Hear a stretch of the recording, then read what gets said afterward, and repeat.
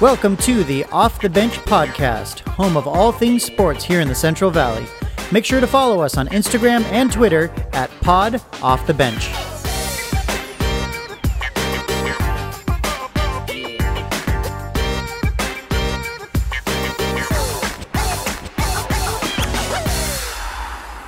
All right, welcome back to the Off the Bench podcast. Jason, episode 16. Can't believe it's been that many. Yeah, 4 months of this, one a week, 16 episodes. It's pretty fun. I would have never guessed it's been that long. Yeah, you're just saying it feels like it's gone really quickly. Just feels like, it honestly feels like just a couple weeks ago, maybe a month ago, that we were just kind of bouncing this idea around. Yeah, like it doesn't. It's when you just told me right now, I was like, it's been that long. Yeah. I can't even. Episode 16. Here Goes we are. by fast. Time flies when you're having fun. It has been fun, that's for sure. Once again, guys, we got to keep bugging you, keep reminding you. Make sure you hit that subscribe button. Make sure you hit that retweet button on Twitter. Help us get the word out. Do us a favor. If you like what you're hearing, tell one person this week. Just go tell one person. Spread the word.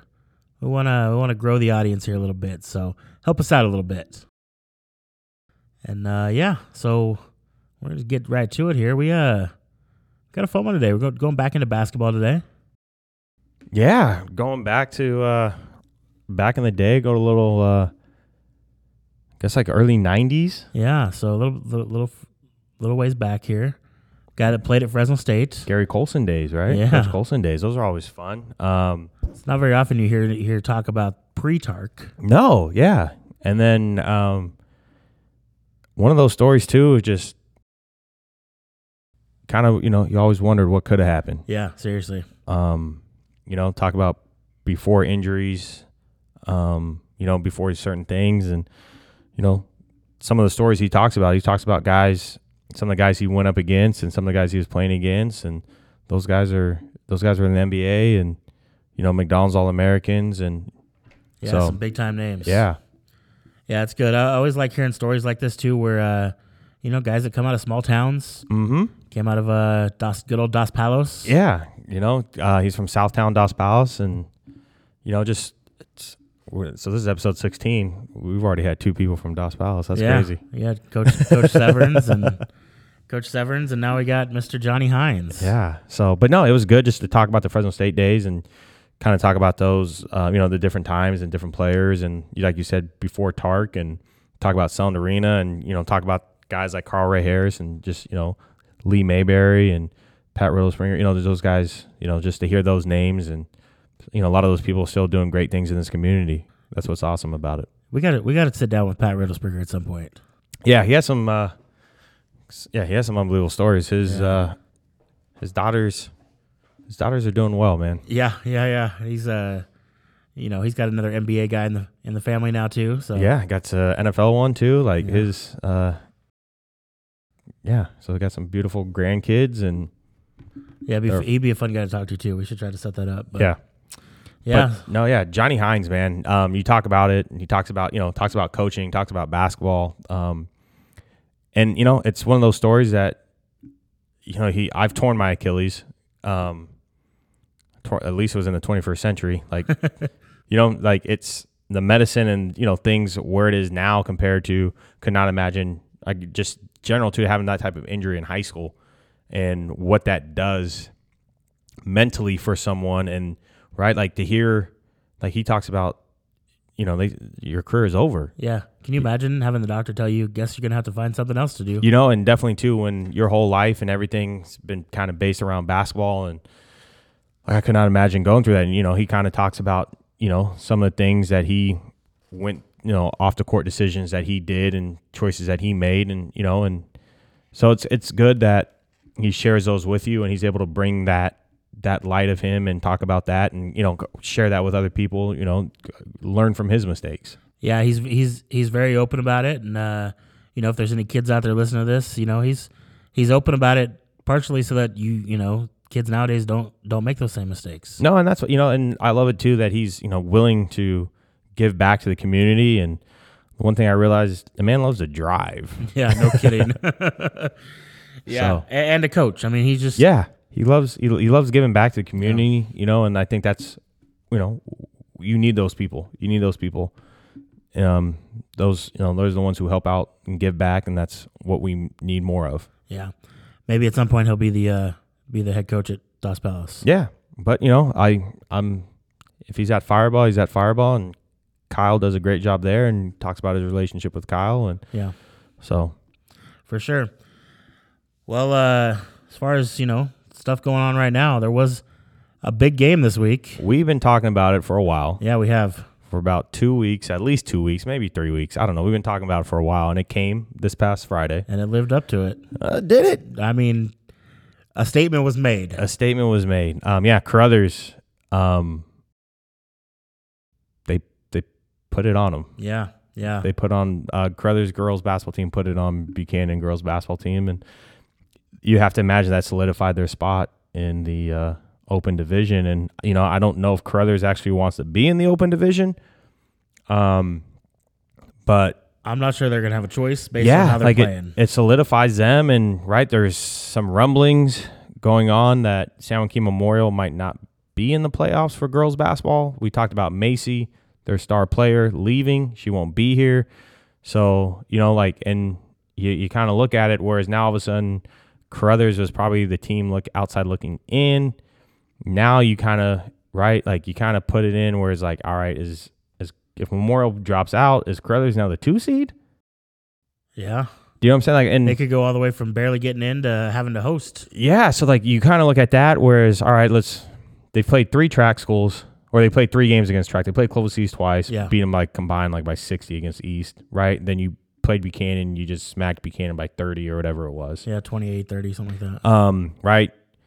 Buchanan split with Clovis High. Buchanan also split with Clovis East. And so it's like, does Carruthers then get that nod over Clovis High? So yeah, I don't know. I would put the 4 teams you're kind of looking at right now, and then you kind of have Rigetti. I have not seen Rigetti play, but you got to imagine they're in the mix as well. And so does the track get 2 teams in? Does Clovis High have enough on their resume to get in? Yeah, right. I mean, because I would say the 3 locks right now are West, Memorial, and Carruthers. True.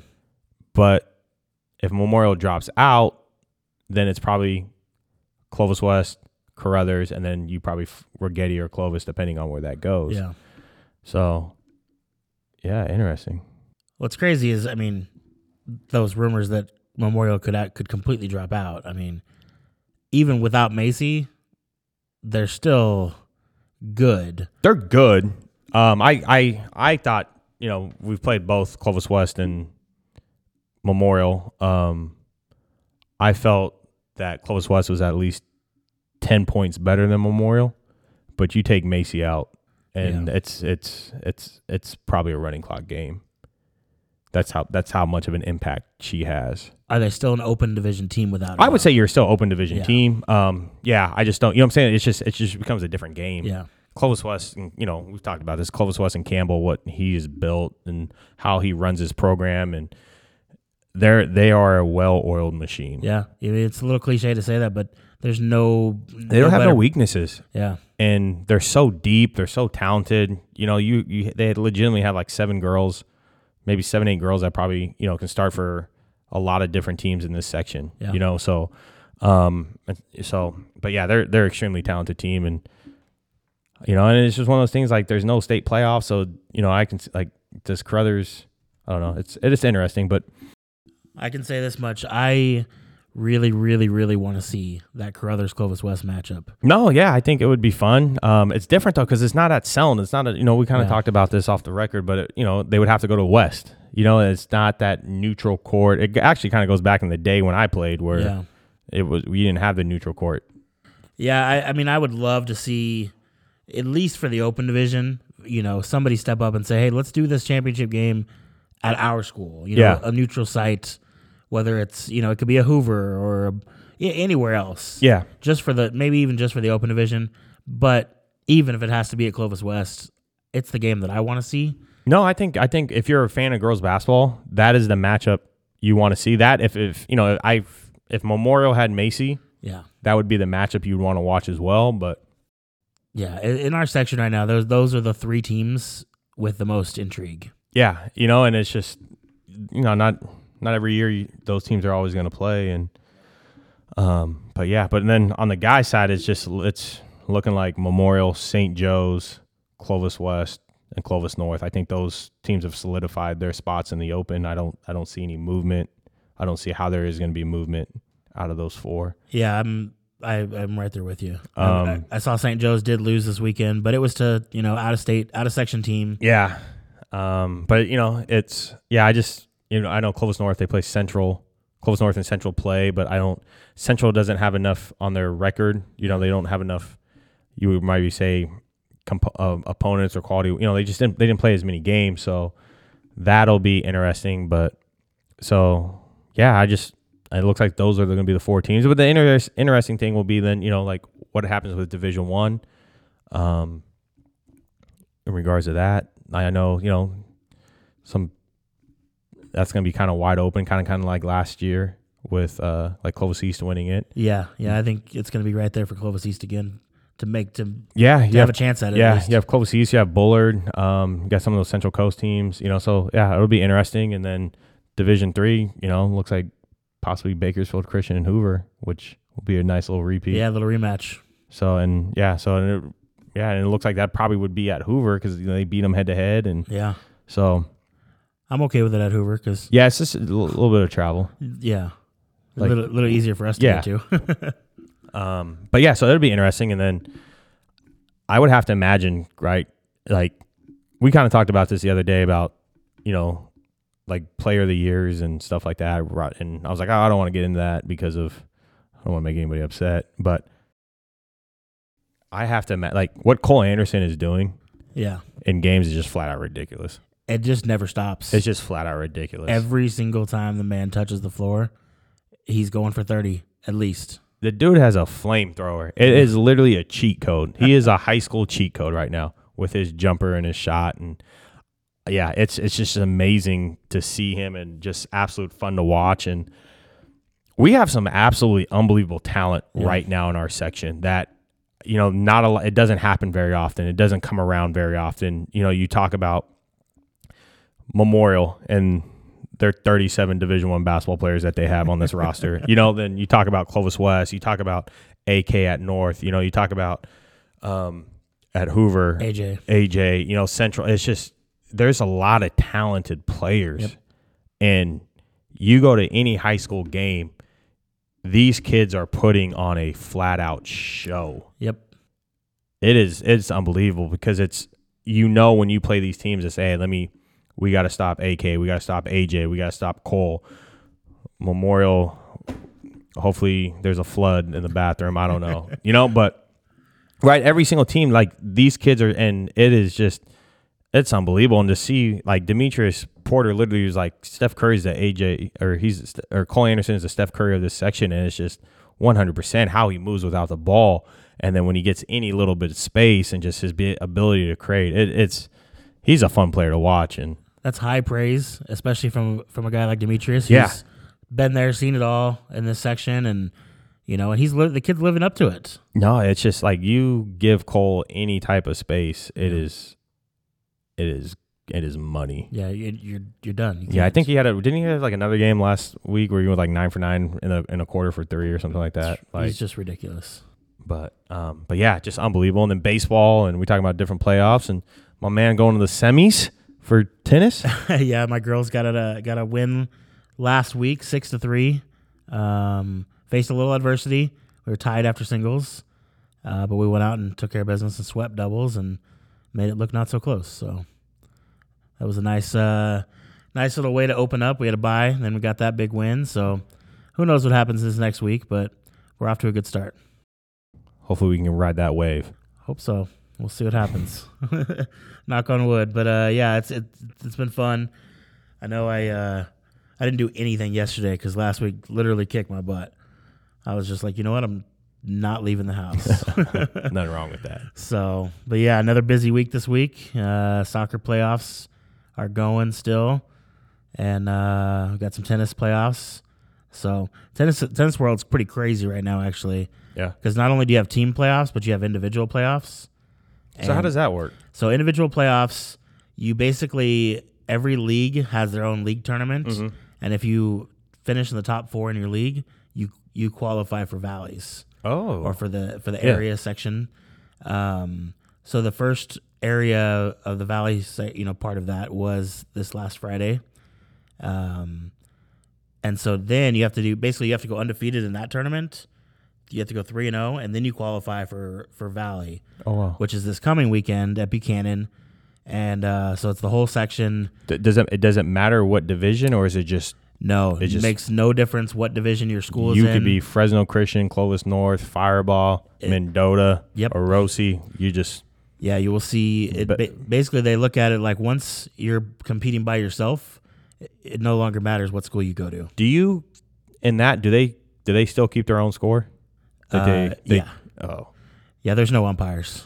I'm going to tell you right now, I'm not very good at tennis, but I guarantee you I would have won a lot of games. There would have been a lot of arguments, a lot of debate. Yeah, for the most part, there's not really many issues that happen. Oh, there have been a lot of issues if I had played. So yeah, not only do you keep your own score, but you call your own lines. I'd have been skipping numbers. I'd have been 40-15. But yeah, so if anybody wants to catch some really high level tennis, Buchanan Saturday, the what would that be? The 29th, I think. 28th or 29th of May. It will. So 28th is that Friday. Saturday is the 29th. Yeah. So Saturday is going to be the individual semis and finals. Oh, okay. For boys and girls, singles and doubles. Right there on the tennis courts, huh? Right there at Buchanan, and it's the highest level high school tennis you can imagine. So I'm guessing that's an all day event. Yeah. They usually do the semis about 9 in the morning, and then they take usually about an hour break, and they play the championship matches. Probably noon, 1 o'clock. It's supposed to be about 90 degrees too. Yeah. Better hydrate. Yeah, exactly. So it'll be unbelievable tennis out there. There will be one player missing, though. Ooh. One local high school boy who is the best player in the Valley, he's a little busy right now. San Joaquin Memorial's Ethan Quinn is in Paris right now. Playing tennis? Playing in the Junior French Open. The kid's unreal. So it's safe to say he probably would have won. Yeah. He so the tournament on Saturday, if you want to watch boys, is just figure out who's going to be the second best player. Okay, we'll put a little asterisk next to that one. He only played a couple. When he's around, when he's in town, he plays with the Memorial boys team. But he's on to bigger things. Well, that's awesome. Good for him. Best of luck. The kid's just unreal. It's a big. You don't hear his name very often, but it's one of the best athletic things going on in Fresno right now. I mean, he's winning. I think he's literally the number 1 ranked 16-year-old in America. Pretty impressive, right? Fresno's doing some big things, right? You hear about Jalen all the time, right? He was doing big things, going to the NBA, but you don't hear about Ethan Quinn very much. Oh, he's the number 1 16-year-old tennis player in the country. Wow, that's impressive. Yeah, good luck to him. We'll see how he does. He's off at like I said, I believe he left a couple days ago to go to Paris to play in the Junior French Open. That's awesome. And then I believe he's playing in the Junior Wimbledon later this summer. So kid's doing okay for himself. Next Pete Sampras, Andre Agassi. Hopefully. That's pretty as much as I know about tennis players. And the Joker. A big fan of the Joker. Yes, he's fun to watch. Novak Djokovic. Djokovic. The tennis Joker, not... I do know, Jokic as well. You got to be careful. It's true. We got a little basketball audience here. You're referring to Novak Djokovic. Yeah. So, but that's, Buchanan's a place to be this weekend in the tennis world. That's where I will be. I don't have any athletes competing anymore, but you got to be there to watch it. Yeah, and I think, so this is the last week for basketball for the regular season, and I believe playoffs will be starting the following week here in June. Yeah, and I think baseball might be on that same timeline. So I think so. So that'll be fun, interesting. Just kind of see the seedings, and so we'll have a lot to talk about that. That's always a fun day when those brackets come out. And then also I forgot, Central girls, I think we are their first game Tuesday. In basketball? Yeah. Oh, wow. So I don't know if they got the memo or they're just starting a little late. I don't know. How does that even happen? I don't know, but we're playing them Tuesday, so... Talk about having a hard time seeding them for playoffs. Yeah, I don't know if they're doing playoffs or I don't know. So You might as well jump in at this point. Yeah. I mean, why not? your playoff run could quadruple the amount of games you play. So yeah, it's weird. I don't, All right. but yeah, yeah, Good for Central. yeah. Figuring it out. I guess better late than never, right? Yeah, and you never know what the issues are. Yeah, I don't know what their issues are, but it's good. I'm glad they're at least get some games in, and kick off to the summer program or something. So yeah, I mean, it could have been a testing issue or something. Yeah, who knows? We've heard all different stories about schools and different, even just within schools, different programs and stuff. So yeah, who knows? Fireball out there still shutting it down, and they even shut down practice. They're not. They're only able to practice like 2 hours a week or something like that. And then even after, I think now they've even can't shut that down. So I don't know. It's kind of struggle bus out there for Kyle. Yeah, it's just weird. It's just a weird season. It is, man. It's just so a weird season. But it's fun because when we first started talking about this, we didn't even have any sports. Yeah. Like now we're all of a sudden have stuff to talk about, so it's fun. You got spring football starting and everything. So yeah, it's fun times. And yeah, we had some big stuff on TV yesterday. The Fresno State softball. Did you see that? I did not. So they're in the NCAA tournament. Oh, nice. They went down. They got put in a really tough regional. Oh. They had to go to UCLA, where UCLA is the number 2 overall seed in the country. So they had to play a ranked Minnesota team on Friday, I think. Okay. They beat them 3-0. And then last night, so we're recording this Sunday afternoon. So Saturday afternoon, they had to play UCLA, and it was tied at 0 into the 6th inning. They play 7. Fresno State goes up 1-0, and then in the top of the 7th, they gave up 1 run, and it goes into extra innings, and they wound up losing in extra innings. It was double elimination, though, correct? Yeah, and then they had to come back later that night. It's tough, though. And when they were 2 outs away from knocking off UCLA, and then they had to come back later that night and play Minnesota again, and they dropped that one. So they're out now. They were 2 outs away from being in the driver's seat, sitting in the championship game there of the regional, but wasn't meant to be. Didn't happen. It's all right. And then another thing that didn't go the Valley's way. Jose Ramirez fought. Yeah. Did you see that? Yeah. Yeah, I watched the whole thing. It was, he looked good for a while there, and then he got knocked down a couple times and never quite looked the same. But that dude's a beast. Yeah. Yeah, I just loved it. It's the first time I've ever actually sat down and watched a full fight of his, and I just love his. When he gets introduced in the ring there, it's from Avenal. Yep. But representing the entire. Oh yeah, you Central look at his Valley. shorts. Yeah. What do you have, Fresno coin? Fresno coin on his shorts. Yeah, like it's and wonderful pistachios all over his stuff. They're another Valley company. So yeah, it's just really cool.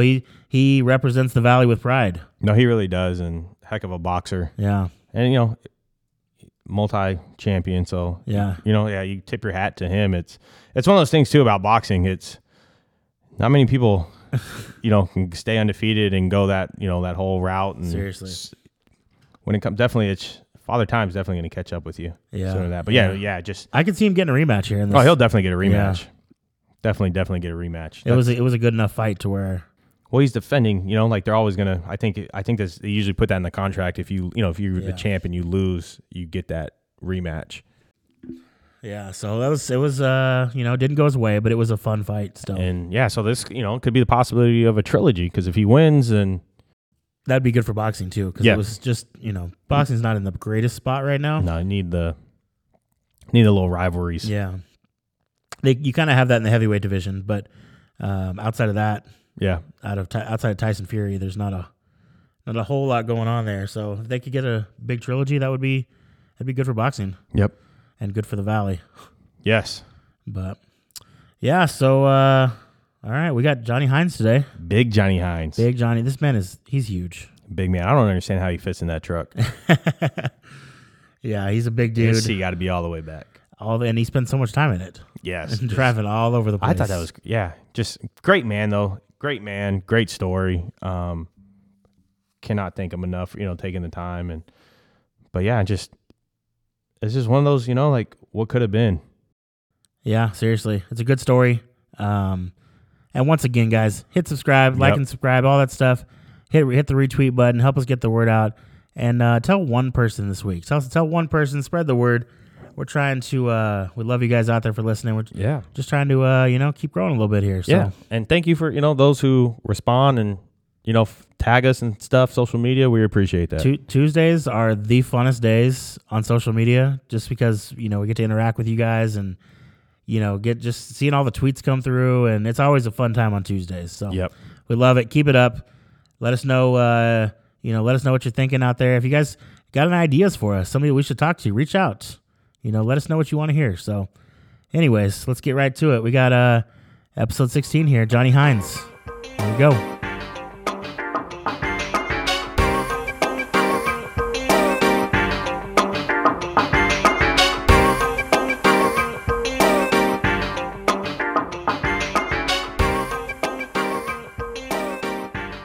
Welcome back to the Off the Bench podcast, Jason. We got we're going back to basketball today.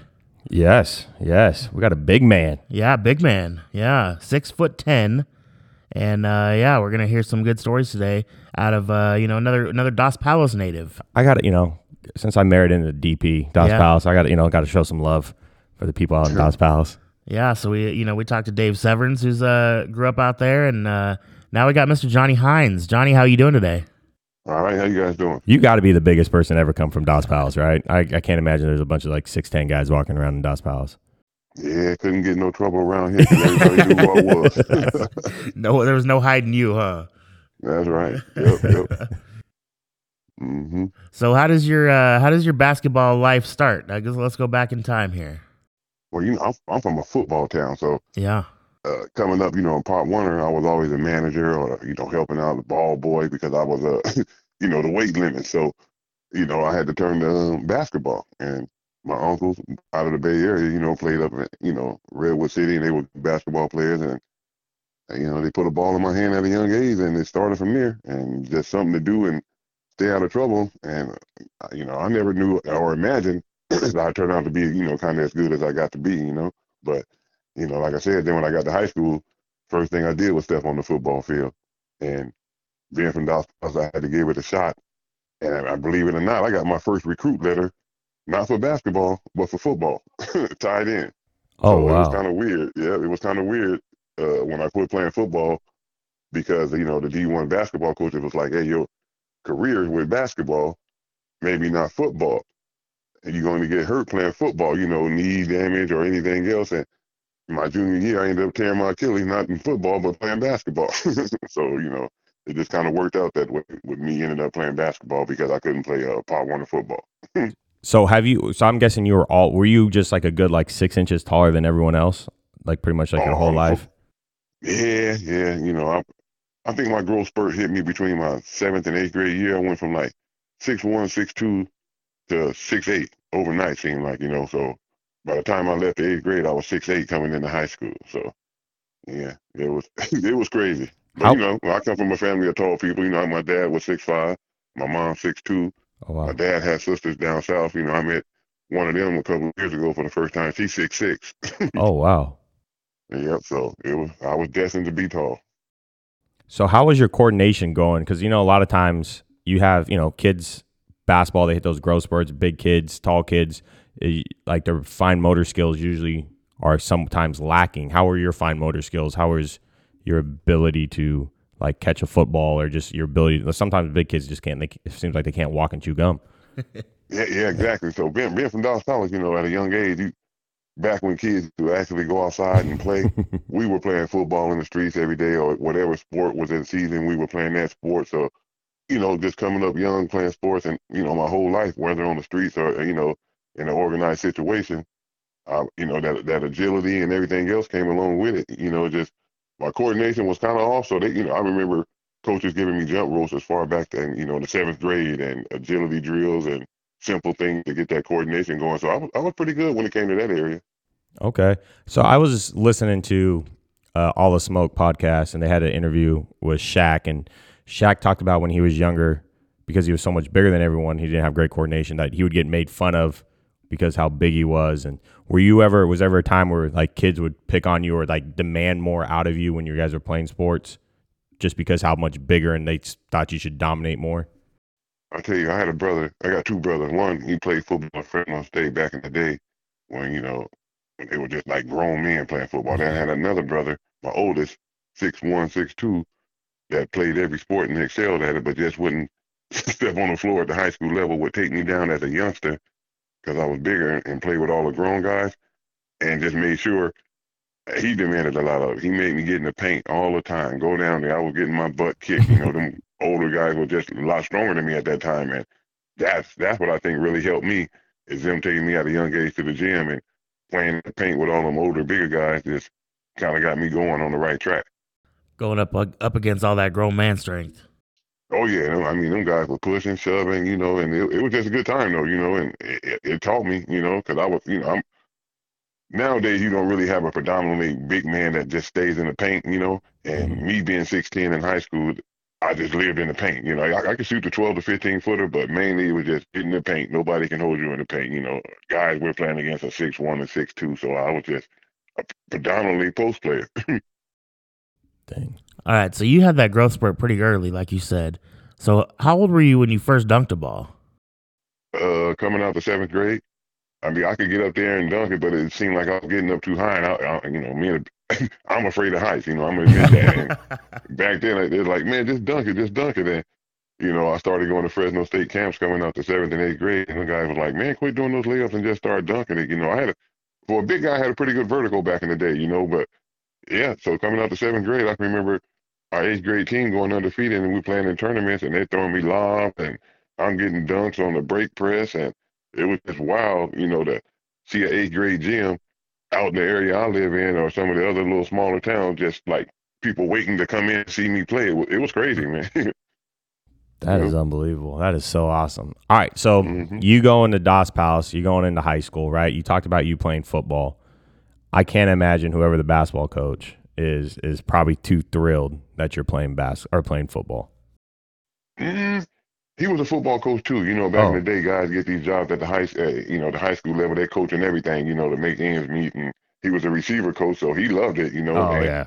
but at the same time, they would never let me play defense because they didn't want me to get chopped blocked or anything like that. So I was just a tight end, and it was fun. But he coming out to eighth grade, he really kind of had to keep an eye on me. I was playing summer league with him and everything because there was so many coaches around the valley knocking at my mom's front door trying to get me to go to these bigger schools, And I got to hand it to my coach. I had a good high school coach. He never got a lot of credit, not just for me, but the fundamentals he installed in us, teaching us the man-to-man defense, and just we just never could get past that hump. When it came to the semifinals, some of the other teams were just a little stronger than us. So what you played football? Who was the first school? You said your first recruiting letter was in football. Who was that? Do you remember who the school was? Yep. It was Cal Berkeley. Back when the Pac-12 now Yeah. Pac-10 was utilizing the tight end a lot, and it was like USC, Cal Berkeley, University of Washington, and it was like most of the Pac-10 schools coming at me back then in Pac-12 now, and yeah, they started my freshman year. My first letter was for football. I'm like, huh? Yeah. That's awesome. Okay, so you're playing basketball, and then you said you end up tearing your Achilles. I've torn my Achilles. I also tore it when I was 33.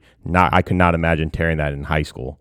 How was the Oh man, recovery? And definitely, too, It- science has gotten so much farther now. Like, how was that for you? I'll tell you what, this was probably I was in the best shape of my life. I played the summer circuit, the AAU ball, played against, only one I never went against was Shaquille O'Neal, but like Ed O'Bannon back in the day, Lawrence Funderburk ended up Ohio State, big lefty at the Mm-hmm. Kings, Cherokee Parks, Aaron Meek, guys that got multiple rings with Duke and a couple of, years in the NBA, playing against all them, playing for like basketball just like 2 years straight.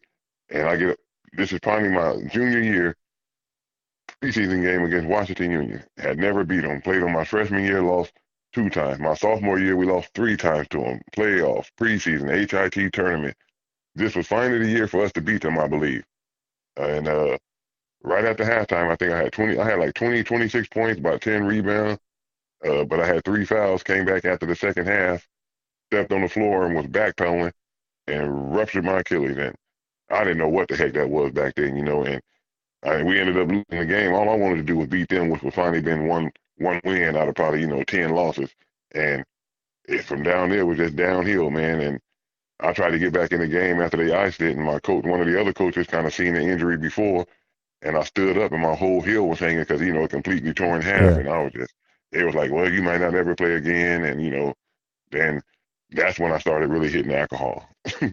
No, yeah, I Yep. can. So at this time, I imagine you're starting to get some buzz. You talk about some of these guys you're playing against, Cherokee Parks. Then, like those guys are overall McDonald's All Americans. Yeah, I mean, I was only reason I didn't play in the game because of the Achilles injury. I got the 100 free Big Macs and my plaque and all that other good stuff. Just missed the game because I think I rehab like between the surgeries and the rehab and all that I was out like a year and a half. And just drinking and hanging out and ballooned up probably 70 pounds. And yeah, it was devastating. So who were the colleges recruiting you at this time Oh man, for here's a basketball? crazy story.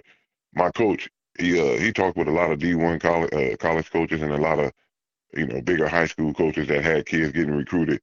And one of the bigger guys that helped him out was John Pestrich at that time from Washington Union. And he would not let me see any of the letters, kept everything away from me, all the recruitment buzz, even though, the college coaches would call the house every Saturday. And I remember one day, finally, he said, you need to narrow it down to 10 schools. He comes to my mom's house in his pickup truck. This pickup truck is loaded with nothing but boxes of recruitment letters and any and every school you can think of. And I narrowed it down to my 10. And then, of course, from the 10, I knocked it down to 5. But one of the first guys that came after me was crazy. I was playing against Sean Bradley out in Vegas, and I got player of the game against Big Sean Bradley, and 7'6", and here I am Yeah. from Dallas Palace 6'10", and I mean I had probably my best game ever. First guy that gives me a recruit letter passes it from my AAU coach then was Steve Cleveland and Ron Moore, and you know how Okay. far they go back from Yes. Fresno Tide, and he said, here's a letter. I'm like, who's this for? I look to the left, Rick Pitino, when he just landed the job at Kentucky before Louisville. And Yeah. I was like, holy crap. Yep.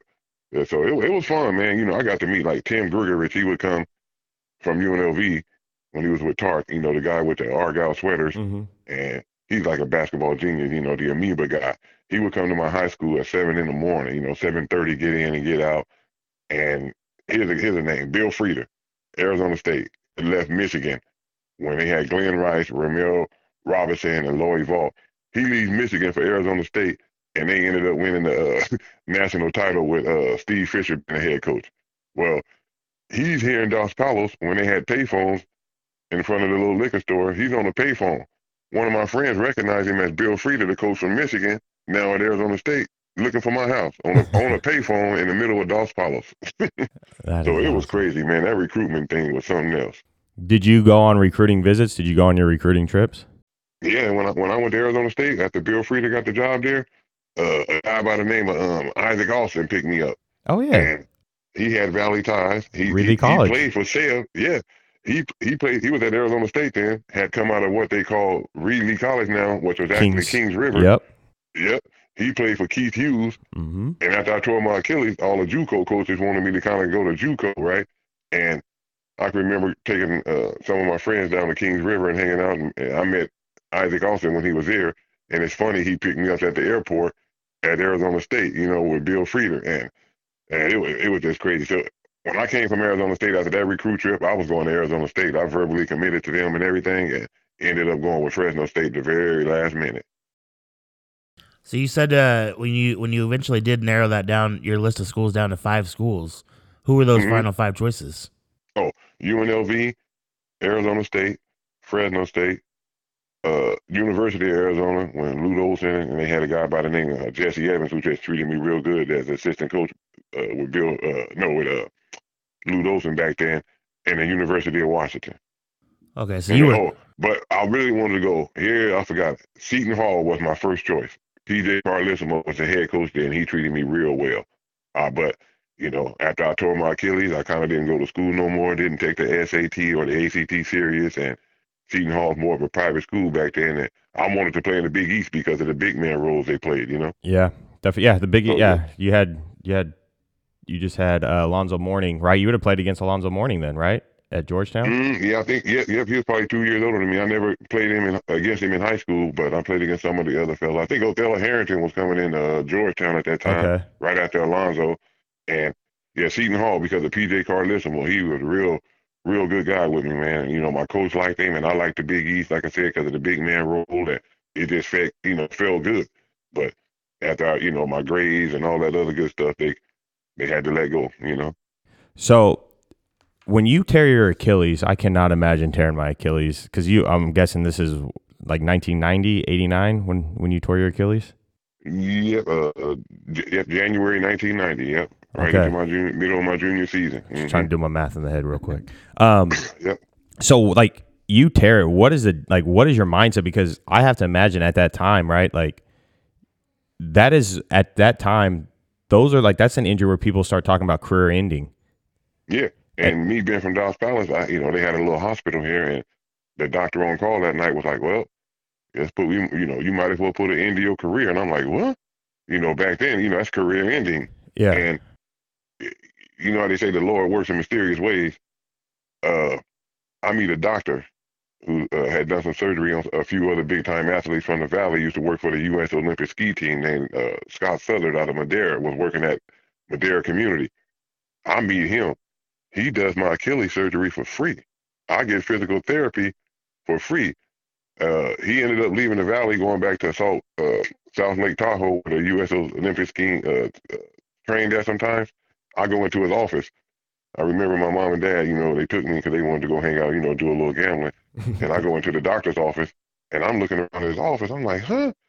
I'm looking at pictures of Shaquille O'Neal, Stanley Roberts. Then he makes a phone call. He's like, oh, yeah, I forgot to tell you, Dale Brown is one of my good friends, the head coach at LSU at the time. I told him I'll put you back together. And he said, if you want to go down there, Shaq is supposed to be leaving to go to the lead, him and Stanley Roberts. And you can get a chance down in LSU at Baton Rouge. I'm like, what? And it was crazy, man, the way it worked out.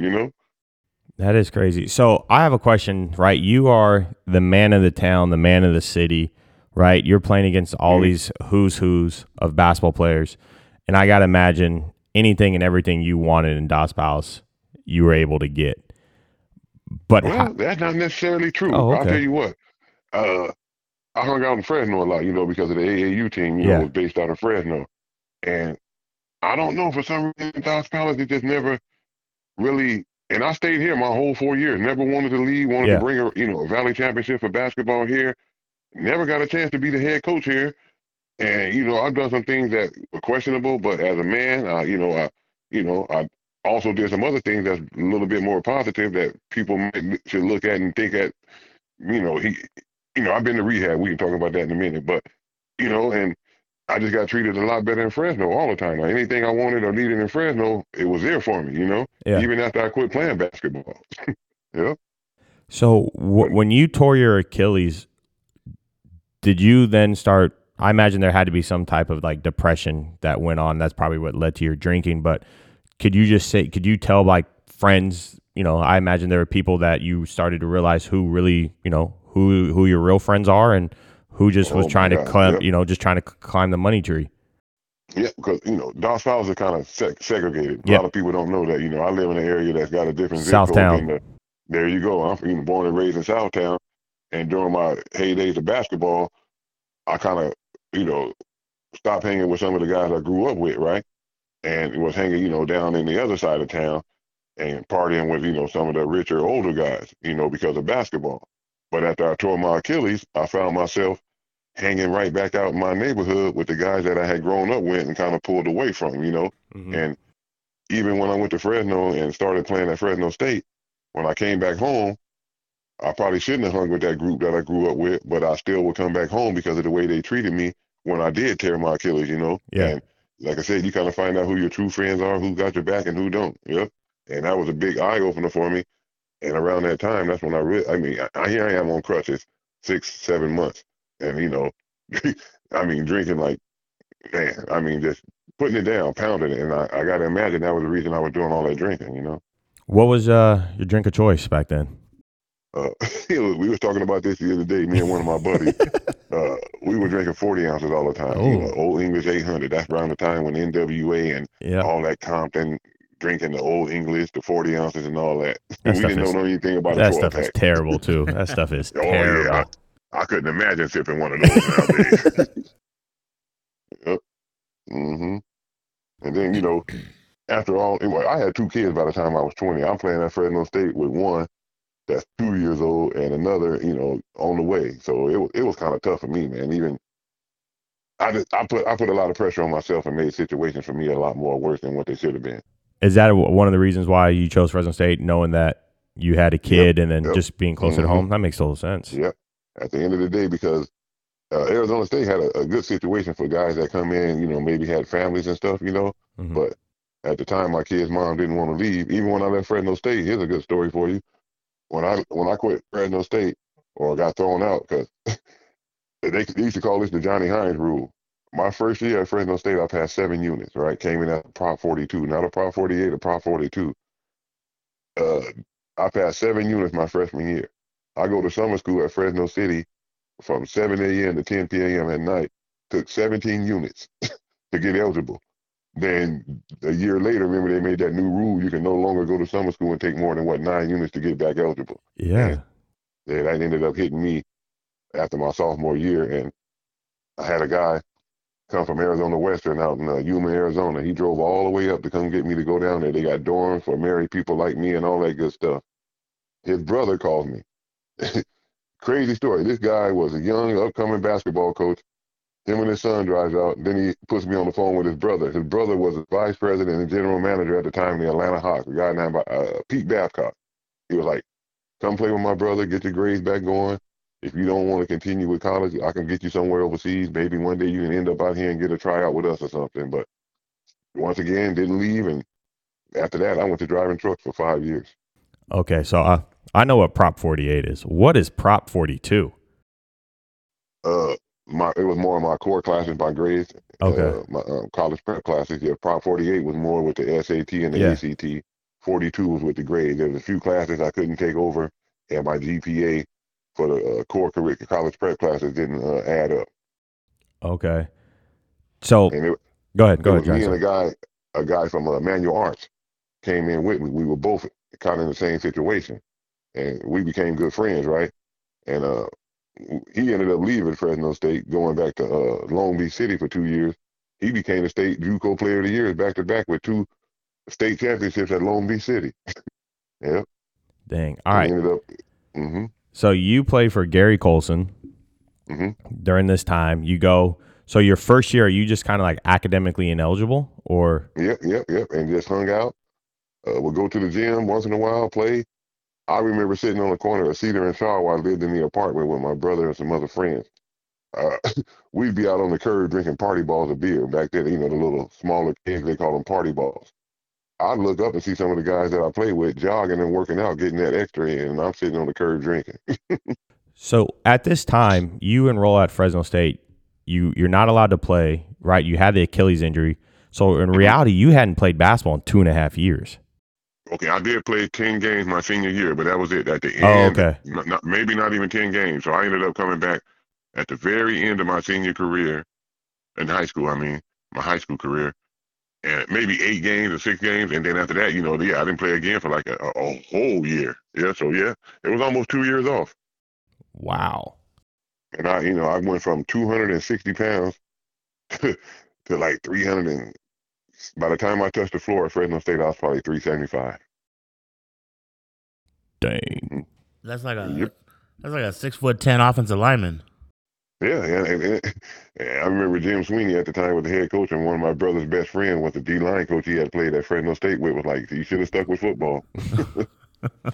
Wow. Yep. All right, Hmm. so just talk about your time at Fresno State. Talking about playing for Coach Colson. We had Dominic Young on here, and Dom Young just absolutely raved about Coach Colson and just his relationship with him, and talked about how when he got fired, he cried, but how much Gary Colson meant to him and the little things that he would do for Dom. What about you? Can you tell us some good Gary Colson stories?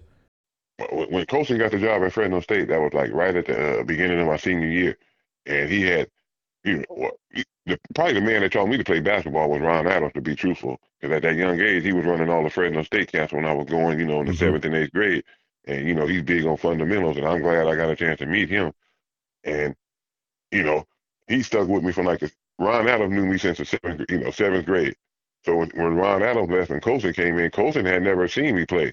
heard about me, never really, seen me play because, he wasn't coaching as Yeah. a head coach 2 years before Fresno State. And he come out here to Dallas Follows, and the first thing he did was go to the cafeteria because we had these rolls in the cafeteria that everybody just raved about. And I'm like, who is this guy? And they're like, he's the head coach at Fresno State. I'm like, what's he doing in the cafeteria there? He making a recruit trip here to see me and end up in the cafeteria all the time. And he was genuine though, you know what I mean? And he was a good guy. His wife was a nutritionist, would take me grocery shopping when I got to Fresno State, treated me real good. Uh, we had a Zoom session with Colson about 6 months ago. I was down in Florida, and those guys still treat me like if I, went to Fresno State 4 years and had a good time with them. They still real respectful. And Brian Santiago, the athletic director at BYU, took care of me a few times down there at some football games, whatever I needed. But Gary Colson, he was just a real, genuine guy, and I just didn't get it back then because I was hard headed. He gave me so many chances, and I just never, took advantage of them. Yep. But he told me a story.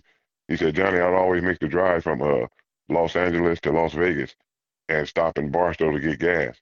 He said, I had a guy that was like 7 foot tall, and I told him, if you don't go to class and do this, you're going to end up somewhere you don't want to be.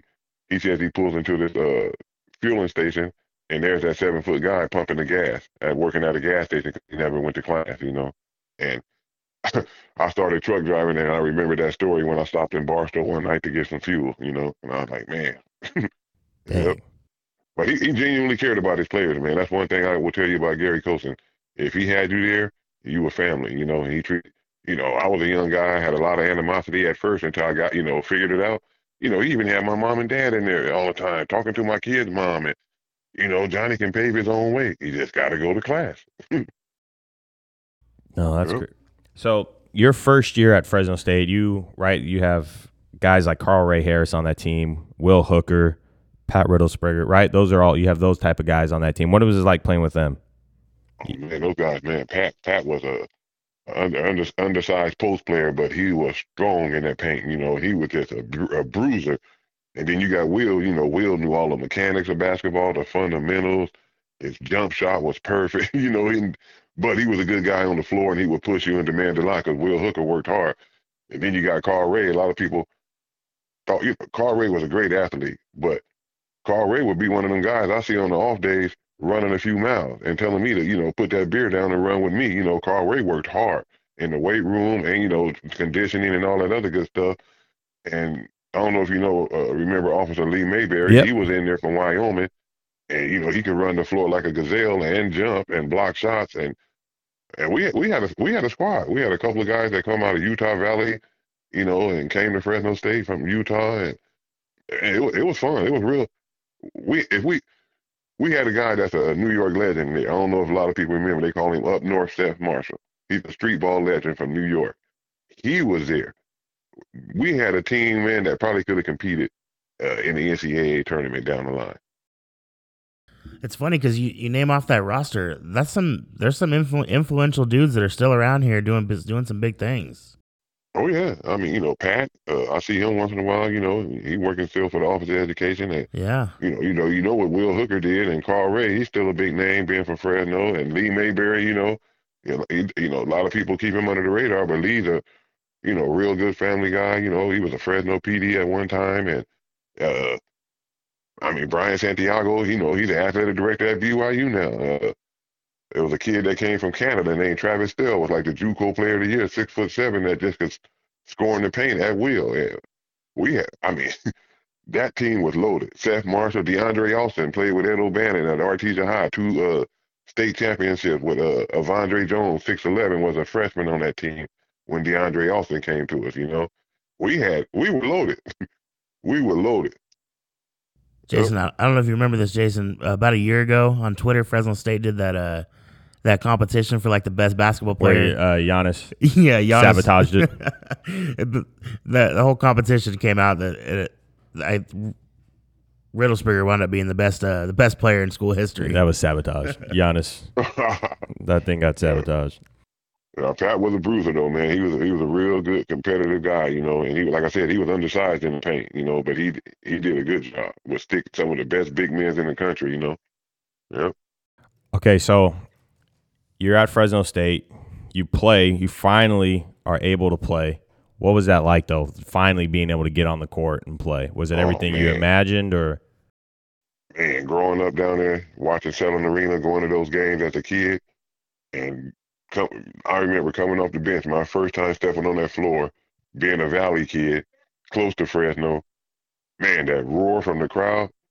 My conditioning was off because I was a lot heavier then, but that roar from the crowd and all those family and friends that I had in the stands, just, I didn't even care about conditioning. And I'd go out there and give it my all, and it was just everything I imagined it would be, man. I loved it. I really did love it. That's cool, man. As you know, I grew up in the Valley too, so I never really played basketball, but I can imagine that being a Valley kid and just going there, I can imagine how special that would be. That's cool. Oh, it was fun, man. Well, I got a chance, during that year and a half or whatever, to play against some of the, you know, best players in the WAC. You talking about Theo Ratliff taking off on the middle of the key trying to dunk on me one day, and I had no choice but to foul him. He ended up with a good NBA career. University of Utah had a kid named Josh Grant, 6'10", ended up with the Warriors a few years. So when that first year, when I actually did play with it, we were the first team to play in the WAC, the real WAC, the original Western Athletic Conference. The basketball team was the first team to actually get into the WAC before football, because they had to wait that following season. And that's what BYU, Utah, Don Haskins that was alive then at UTEP, El Paso, New Mexico. The pit was a tough the place pit. to play. Man, I get tired before we hit the floor playing at the pit. Coming out the locker room, just making it to the floor. Yeah, people forget, like Rick Majerus is at Utah. Utah ends up with Keith Van Horn, Andre right Miller. Before Keith Van Horn, yeah. That Josh Grant was a kid kind of like Keith Van Horn, 6'10", stroke the three, good handle. And I remember him because him and Keith Van Horn were similar players, And it was wild, man. You go to the Marriott Center in Provo, then you drive a few miles up the road to Salt Lake City and you play them. It's like, man, coming from Dos Palace, that was really big time, Dang. All right, so what happens? What happens after your sophomore year at Fresno State? Well, actually, before my sophomore year even ended, I wasn't doing the little stuff. Now, I turned it around, took those 17 units, got eligible. Still had to go to study hall, this and that. I ended up with like a 3.86 grade point average after the first semester, my sophomore year. So okay, Johnny, no more study hall from you. You're doing it, you're getting the job done. And I guess I let that go to my head, and I quit going to class again and started hanging out.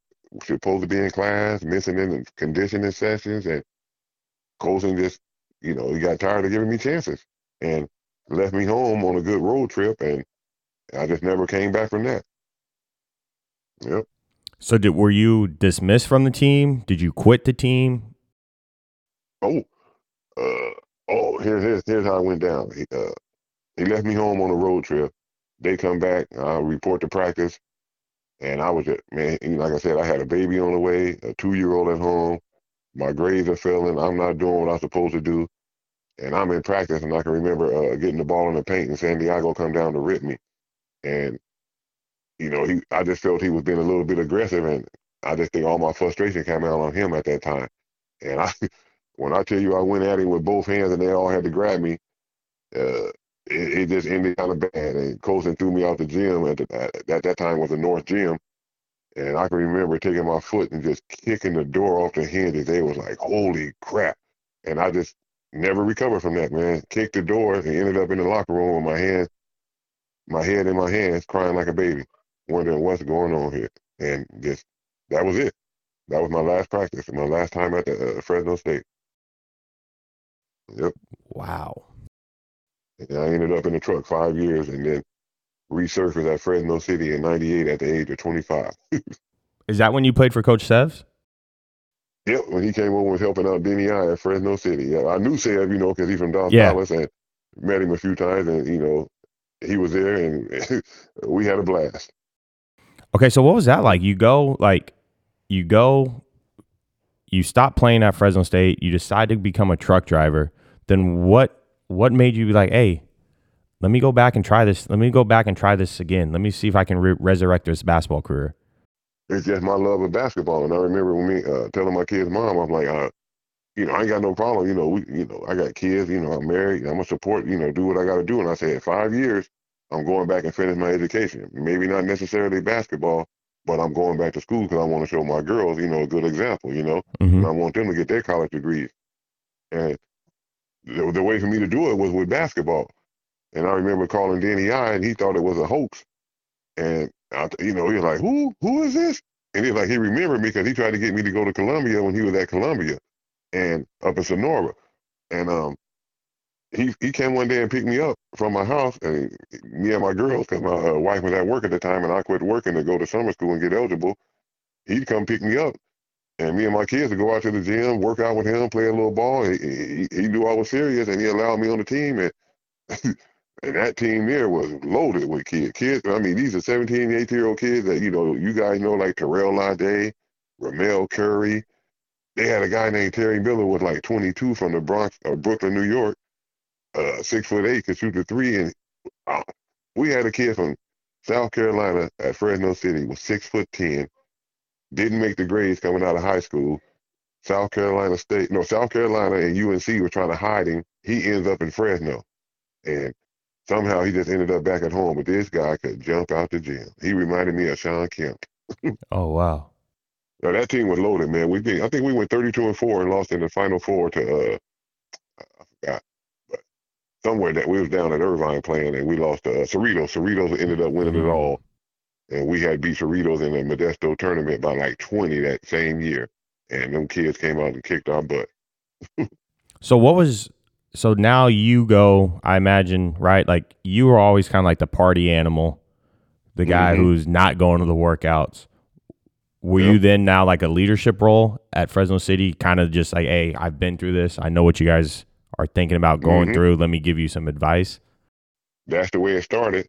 And for some reason, toward the end of the year, well, I hung with him the whole year, but after basketball was over, that leadership role that I had and the example of, because I remember the kid from South Carolina telling me, I seen you playing high school in college at Fresno State on ESPN a few times when I was a kid. I can't believe I'm on the same team with you now. I'm like, holy crap. And when the season was over, I just quit going to class again because I was driving every day from Dallas Palace. I was Mm-hmm. living out in Dallas Palace at the time, separated from my wife, and was driving every single day, for the love of basketball and doing everything I was supposed to do. And I remember Coach I calling me one day and just chewing me out, because I quit being a good example and I quit showing up after the season was over. Yep. I was So just hanging out. so you get done, school's over, right? You're done. Did you have some offers because I imagine your D1 clock is over. So now Hmm. you're looking at, I'm guessing like it's D2s, NAIA, stuff like that. Were Oh, you, yeah. were you Yep. getting offers then as well at City? Oh, yeah. I had plenty of D2 offers, NAIA offers, actually, it would have been like 3 years of eligibility, And, but my thing was I had with Coach I, he was going to let me, I told him I wanted to get into coaching. And after I got done with him, I would, start helping him out there at City College if I didn't want to go play anymore. And I just couldn't get myself back into that, that basketball conditioning that I needed to run with those guys, man. And I just wanted to get into coaching. And, I didn't finish the season, but I ended up going back and going to summer school and getting all, everything I needed so I can get myself in a position to coach. And that's what happened, but he, me and Coach I are still good friends to the day. He just wanted to, see me do good. And he was a good guy, real good guy. Yeah. So did that work out? You actually got to get into coaching there at City College?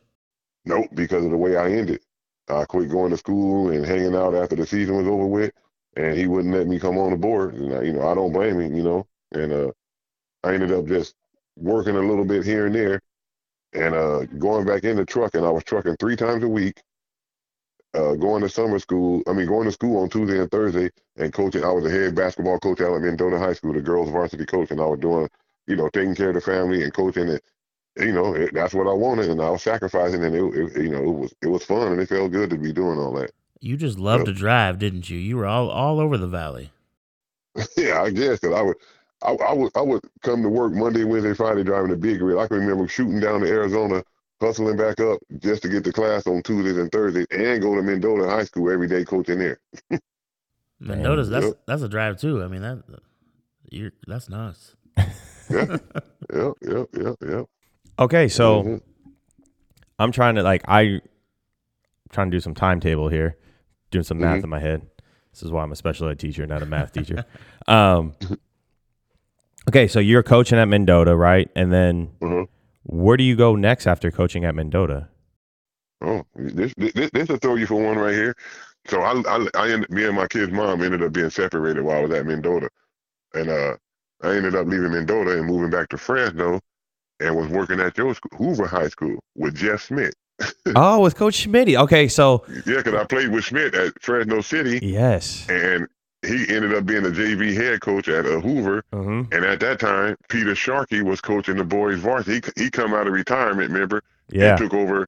Yeah, ended up going to a Valley Championship, helping out Coach Sharkey, who I knew from 7th and 8th grade basketball camps at Fresno State. Okay, yeah, okay, because I remember because I played at Clovis High. Coach Schmitty was one of our assistants, and he just got done playing at Cal State Monterey. And so yeah, I remember him going to Hoover, got a teaching. I was his first teaching gig, and he was in the process of I think Sharkey was grooming him to take the program over, I believe. And Okay. he ended up leaving and going over to Sunnyside, remember? Yeah. And I was gonna go with him there, but I was like, man, I gotta work. I'm divorced now, but I gotta make sure I pay my child support. And yeah, and then I was just living in Fresno, kind of still partying, coaching here and there, working seasonal, and was taking classes all in between too, and uh, ended up landing a good trucking job and stayed there until I got into that accident about 4 or 5 years ago. But before that, I ended up having a gastric bypass that went bad, Oh. and that's how yeah, I ended up uh, having 13 surgeries, and that's when the painkiller thing kicked in on me. I quit drinking. I quit drinking for 10 years. Ended up having those surgeries and ended up addicted to painkillers. Dang. Yep, and ended up in rehab down in Detroit somehow. Wow. Yep. Okay, And then so I got out of. go ahead. Oh, okay, go ahead. No, you go. I didn't mean to cut you off. Okay, so I'm working driving the truck, and we get those 13 surgeries or whatever. Ended up addicted to painkillers. Get into a truck driving accident, not because of the painkillers. Ended up off work for 3 years, not driving, and put together that little AAU team with some kids from the rural areas, to get them a chance to play with some, bigger school, bigger guys in competition, and reconnected with Mike Polisi at Yeah. Selma. Okay, that's what I was trying to figure out. How you ended up in Selma. That's what Okay. yeah. I put together that team, and one of the kids I had on the team I felt was going to be something down the Stroud. line, with basketball. No. Before that, I had a Okay. kid from Dos Palos here. He was 6'6", sophomore. Ended up going to Mike Penberthy. Mike had the skills little camp a few times at Fresno Christian. I ended up taking that kid there, running there to Coach Polisi, and he got Wheels there. And he's like, hey, you got that little travel team, right? I said, yeah, it's just little rural kids, just to give them a chance to play. And he said, do you mind if Will play with you so he can get some reps? I said, yeah, we might win some games now. He said, well, can Tyvion play with you, the Stroud kid? I'm like, heck yeah, these kids need that. And we added those two kids to the AAU team, and we started winning games. Wow. Yeah. Who was That's how I ended up at Selma High with Coach Polisi. Who was the kid from Dos Palace? The 6'6" kid from Dos Palace. His name was Gavin Godinez. Okay. And he was a 6'6" sophomore, got good handles, and well, he's a barber now, but he just ended up he went through a lot, man, like personal stuff, family, and grandmother ended up passing away. But I still hang out with him, and he cuts my hair, and he's a good kid. He's been through hell though. Yeah.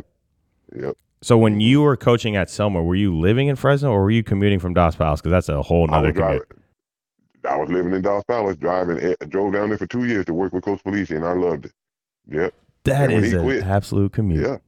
When he retired, Johnny, I want you to have this job. I said, Coach Polisi, I don't want to drive no more. Not these 2 years down here, Yeah. And they ended up hiring, the football kid, Johnny, to take over the program, and he wanted me to help. I was like, nah, I'm okay. And then in between that time is when I went to rehab out in Detroit. And I'm like, well, man, maybe no one will take me because they think this is a negative. And a lot of people was like, no, it's not a negative. You manned up, did what you had to do. And people should look at this as a positive and may want you around their kids to, finally be that example you should be. So I ended up with Kyle out in Fireball. Oh, yeah. Yano Ghost. Yeah. So I ended up, when I get out of rehab, he's That's a like, man, shorter I don't care drive. where Hey, you and that's been. a shorter drive for you too. Yep. And he was like, come on, I don't care where you been. I told him, I told him I'm fresh out of rehab. I ain't driving. I want, maybe substitute teach and coach. And, and ended up over there with him. And that was a good gig. Yeah. And then he ended up hmm leaving to go to Clovis, right? But now he's Yeah. He ended back. up leaving. But now And he's now back. he's back. Yeah. Yeah. And hopefully I'll get a chance. Well, everything he's been doing to get his program back going, he's been emailing me with just in case he's a good Nice. guy, man. Yeah. Yeah. So, Yeah, but he never actually left Fireball. He was still teaching at Yeah. Fireball, but coaching at yeah. Clovis Yeah. High. Yeah. He was hoping to Yeah. get a teaching job in Clovis. Yeah. And see, I interviewed for that job when he left, and I Yeah. interviewed for the girls' job there too. But here's another story. I've been reached out to probably 3 to 4 times for the job in Dos Palace. Finally interviewed, I think, right before I went over and worked with Kyle, and still they didn't hire me. They hired a football coach from the next city over, from the rival Los Banos. Mm-hmm. And people see me sitting with the Fireball guy, and they're like, "What are you doing here with that red and blue shirt on? You working with Fireball High?" I'm like, yeah. Well, why ain't you coaching? I said, I interviewed for it. They said, so you mean to tell me you here at Fireball, our rival, in the gym coaching against us with your picture outside in the Hall of Fame and your jersey in glass? I said, yeah, me and the kids from Fireball finna walk down the hall right now. They want to take pictures in front of my jersey and all that. That's ironic. And I'm like, hey, it is what it is, though. Yep. Yep. I've seen the So, Dos. I mean, I've seen the I Dos don't have Palace no team play. animosity. They could use you right now. But, hey, I tried, man. you know, I tried a number of times to get that job, but I finally gave up on it. Kind of sounding like me with the Clovis High job. Kind of just it comes to a point in time. You just, hey, forget about it. hmm Yep. So I finally had to quit. I got no animosity towards them. I had all those kids and parents. Some of the parents I grew up with, they got kids there and wondering why. And hey, it is what it is, man. Yep. All right. So that is the next plan, I'm guessing, is you're trying. Would you, if you say hypothetically, Dos Palace calls you this next year and is like, we want you to take over boys program, girls program, would that be something you would do? Yeah, but see, okay, I had quit driving, and I was helping a Coach Kyle, and then I was just sitting around not really doing nothing. And, I had been out of rehab probably like a year or and a half. And I was like, this Dallas Palace town is kind of different these days. And I said, I still got my truck driving license. Let me drive for a few months just to, get away from here, break Mm-hmm. the anatomy of everything. And ended up driving across country the last 2 years and not coaching at all. And when I first started back driving, Dallas Palace High School called me, telling me, we want you. We know you're here. It's pretty much your job. I'm like, you sure? Because I'm going to make it back in town for that interview. I go to the interview, get my nice 3 letters from some nice coaches and doctors from the valley, and nothing. And that one really killed me. Yep. Wow. Yeah, they're just Yeah. stringing you along. Yeah. And it was only me and 2 other guys interviewed for the job, and, and like I said, I had some nice letters of recommendation. Made sure to get some good ones for some influential people from the valley. Yep. Wow. Or maybe you wind up in out in Los Banos, the other side there, and really show them. Oh, it's been offered over there, but I kind of like coaching with Coach Kyle. He's a real hard nosed basketball guy. And I like that. So at the worst come, not the worst come to worst because it ain't a bad situation, but I end up back in Fireball with him because I just stopped driving again. So yep. Yeah, I like Kyle. Kyle's a good dude. Kyle's a really good hmm guy. Yep. And he always included me in on everything and everything. So, like, some of the places you go to, they don't. I don't know if I'm saying this right, but he always made sure if he knew if I couldn't make it, it was a good reason. Just like with Coach Polisi, they always made sure if I needed this or I needed, I'm like, no, man, I'm okay. I just had something come up, because my Yeah. dad passed away during that time period, and he's like, one thing, you know, like I got into that trucking accident for a reason to get out of that truck and take care of him when he was going through what he needed to take care of, and I did that with him for the whole year, and then like on his deathbed, he was like, uh just make sure you take care of the house and your mom. I'm like, oh man. And I did that for a whole year. I got to go back to working. But I got back out, man, because getting kind of rough around these parts sometimes. So I'm here with my mom. Yep. Okay. All right. So maybe Fireball's next. We don't know. I'm trying to think. I know. Mm-hmm. I don't think they've played a game yet either this season. Yeah, Mm-mm. I think they've had some COVID difficulties. Okay. And, yeah. Yeah. I think they're Yeah. trying, though. Well, they're trying. Yeah, 'cause I've been reading the emails, and he got even a schedule already for the summer league and stuff like that. So he working on it. Do you still run your little rural AAU team, or are you still doing that? Are you thinking about bringing that back, or? I'm thinking about it because, like I said, some of those boys that played on that team are now 20, 22, Yeah. 24 years old, and they still love basketball. They even play like on a men's league out in Mendota, and I'm like, Okay. hey, you guys want to get some boys together? Some of them got younger brothers, we can start bringing them along. And yeah, I'm sure enough thinking about it. Yeah. If not, we're thinking about renting a building and, maybe getting some kids in there and get them some fundamentals at an early age. All right. So I got to ask you a question, Johnny. Hmm. Who were the 5 best players that you played against in the Valley when you were in high school? Oh, yeah, this is a good one here.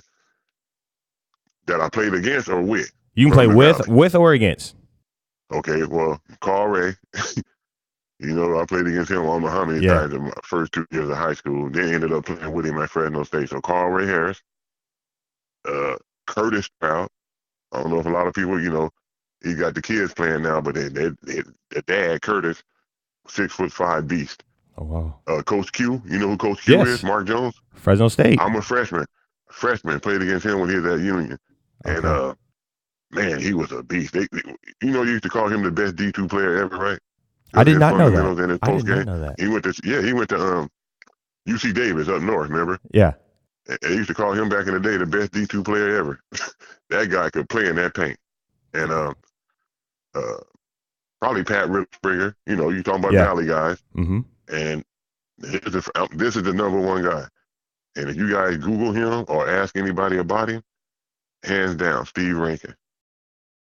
Okay. Me and Steve Rankin go on our recruit trip together at Fresno State. He's coming out of Fresno City playing for Steve Cleveland. Edison High School, 1 or 2 years with Charlie Ross from Oakland. He's from Oakland. 6'5". What just everybody wanted to play with him because he was gonna get, he gonna get like 10 to 15 assists. And if you was a big man, you wanted him on your team. Oh yes. He would come to the gym with Dickies, a white T-shirt, sometimes put his quarter beer down, Chuck Taylor shoes, run the gym, get his beer and take off. And man, we came into Fresno State together, and he ended up going to like Georgia State or somewhere and playing down there, come back to the Valley, and I guess he got into a little trouble and was missing for a while. I ended up talking with him on the phone last week, and I was like, wow, Steve Rankin, this guy could fly. Here's a story. He played at Fresno City with Cleveland. They had a guy named David Sloan from Sierra High School. And if you guys familiar with Sloan, he ended up at Fresno City playing basketball. Steve Rankin puts him on the poster. Dave quit playing basketball, ended up playing football at Fresno City, turned it into a scholarship, ended up playing for the Detroit Lions for like 12 years. And he had 7, 8 years ago, they voted him the best physique in the NFL. That kid was from the Valley, David Sloan, but Steve Rankin ran him out the gym, and he ended up quitting basketball and becoming a football player. So hold on, he got dunked on and just got embarrassed, and so he's just like, I'm just going to concentrate on that's a smart move. It worked out. Yes. Yeah, that's crazy. But Steve Rankin, that guy, man, I never seen nothing like him, man. I mean, I seen Jalen Green play. Mm-hmm. He's 6'6", 6'4", but Steve was a point guard, and they was comparing him with Magic Johnson. This guy could play. Yep. Dang. So, so it was fun. Real fun time. I was blanking here. Who was you said you go through your top 5 again real quick. Carl Ray Harris, Steve Rankin, Pat Riddlespringer, Curtis Stroud. Oh, and Coach Q. And Mark Jones. Yeah. I was just talking to a buddy, and he was telling me you got to get Coach Q on the show. So maybe sometime we'll get Coach Q on this thing.